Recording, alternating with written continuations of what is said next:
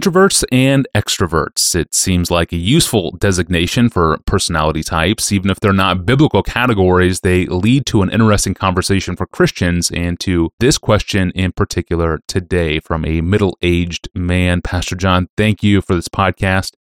How can I tell if I'm being introverted in social settings or simply being selfish? Is this something you have ever struggled with?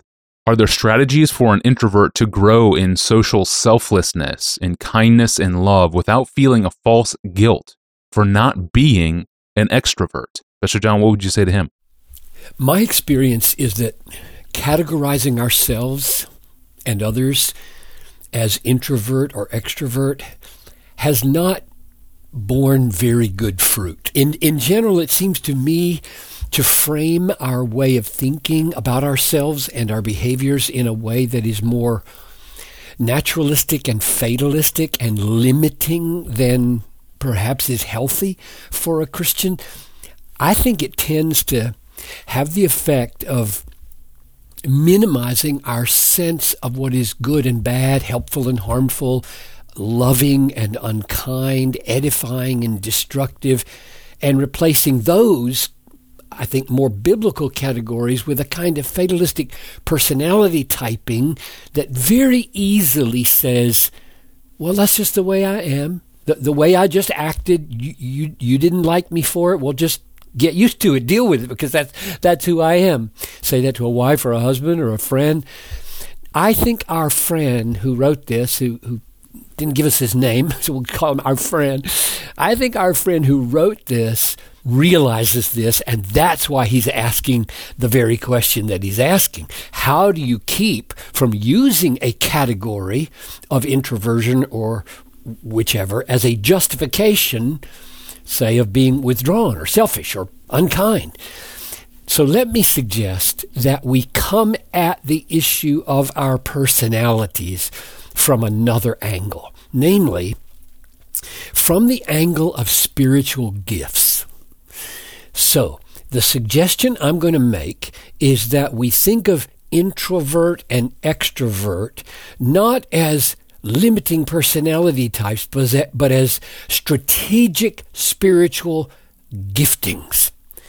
This really will provide some practical guidance for our friend's question in just a moment. But first, let me set up the biblical foundation for this suggestion, this proposal.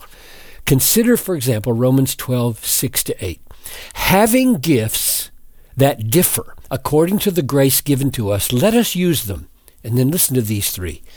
If service, in our serving, the one who contributes in generosity, the one who does acts of mercy with cheerfulness. And I only mentioned three in that longer list because serving and contributing and mercy, they sound so natural. I mean, like anybody can do that, right? Serve, contribute, mercy. They don't look supernatural. They look ordinary. And yet, Paul puts them in the category of, quote, gifts that differ according to the grace given to us. So they are supernatural.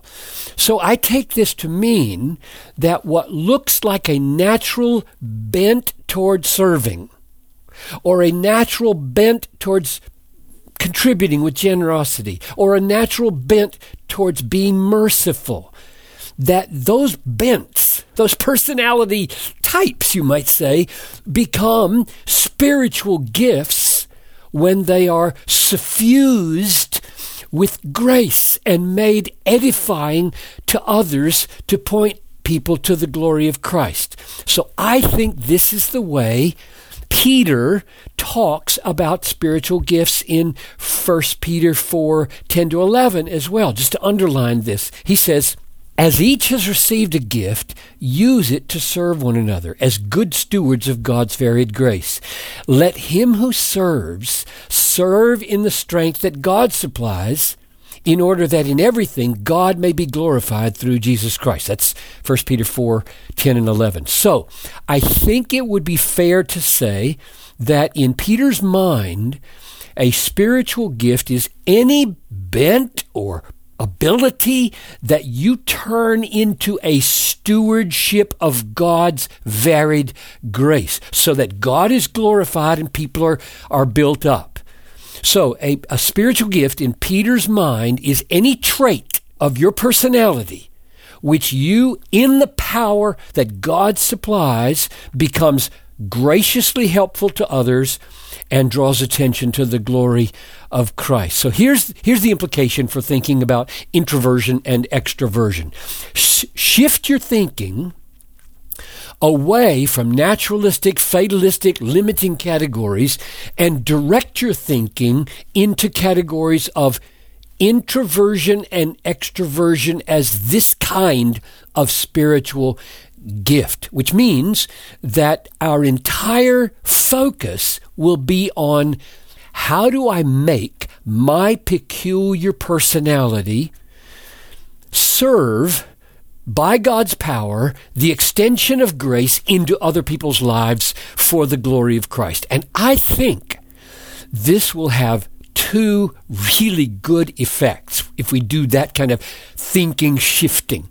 First, when I'm in a situation outside my comfort zone, okay, I will not surrender to the selfish, fatalistic thinking of, well, I just am the way I am, but will seek God's power to make my peculiar bent and gifting a means of grace to others. That's the first implication it will have.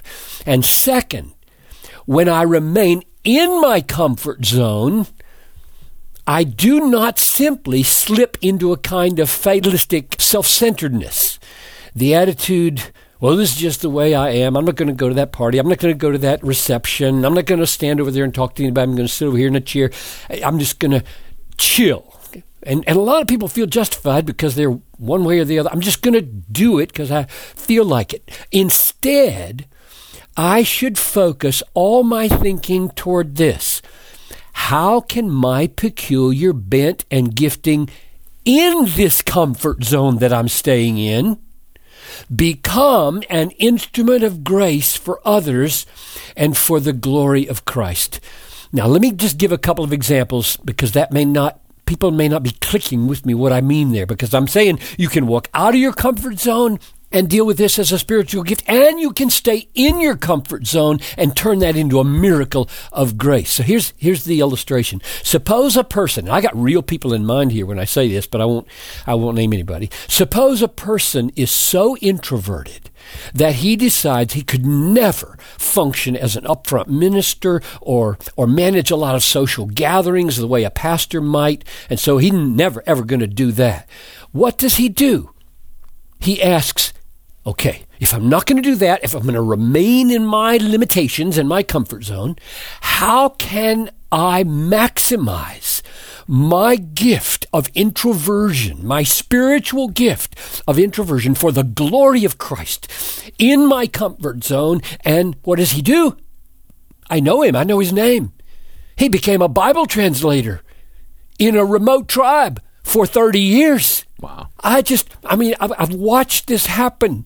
So in other words, in choosing to remain in his comfort zone, he denied himself, as Jesus said, and he made sacrifices in that kind of comfort zone, leaving another kind of comfort zone, and risks his life for the glory of Christ in the translation of the Bible. That's the kind of thing I mean. Or here's one more example. It's like John Piper, okay? If I would probably put myself in the category of a introvert. I really love to be alone. I love to read. It's a chore, in a sense, for me to hobnob in gatherings and just go around and make small talk. If I choose not to move toward a more sociable lifestyle, here's what happens. And I have chosen not to move toward a very sociable lifestyle. What do? I feel a tremendous impulse inside of me to make my solitude as productive as I possibly can in writing for the good of others and for the glory of Christ. So, bottom line, shift your categories of thinking from naturalistic, fatalistic, limiting personality typing to the category of spiritual gifts, which means that your introversion and extroversion are given to you not to justify selfishness or hobnobbing or whatever, but to shape the stewarding of grace for the good of others and for the glory of Christ. That's a good word, Pastor John. Thank you. And thanks for listening to the podcast. Over at our online home, you can explore all of our episodes in our archive of about 1,300 episodes to date. There you can see a list of our most popular episodes, read full transcripts, and even submit a question to us that you might be wrestling with yourself. Go to desiringgod.org/Ask Pastor John. Well, our next question is from a woman whose friend is coming out as a lesbian. It's not a new question faced by Christians, and certainly not one unfamiliar to our own inbox. So how should this Christian woman respond to her friend in the most loving way possible? That's Wednesday's question. I'm your host, Tony Reinke. We'll see you then.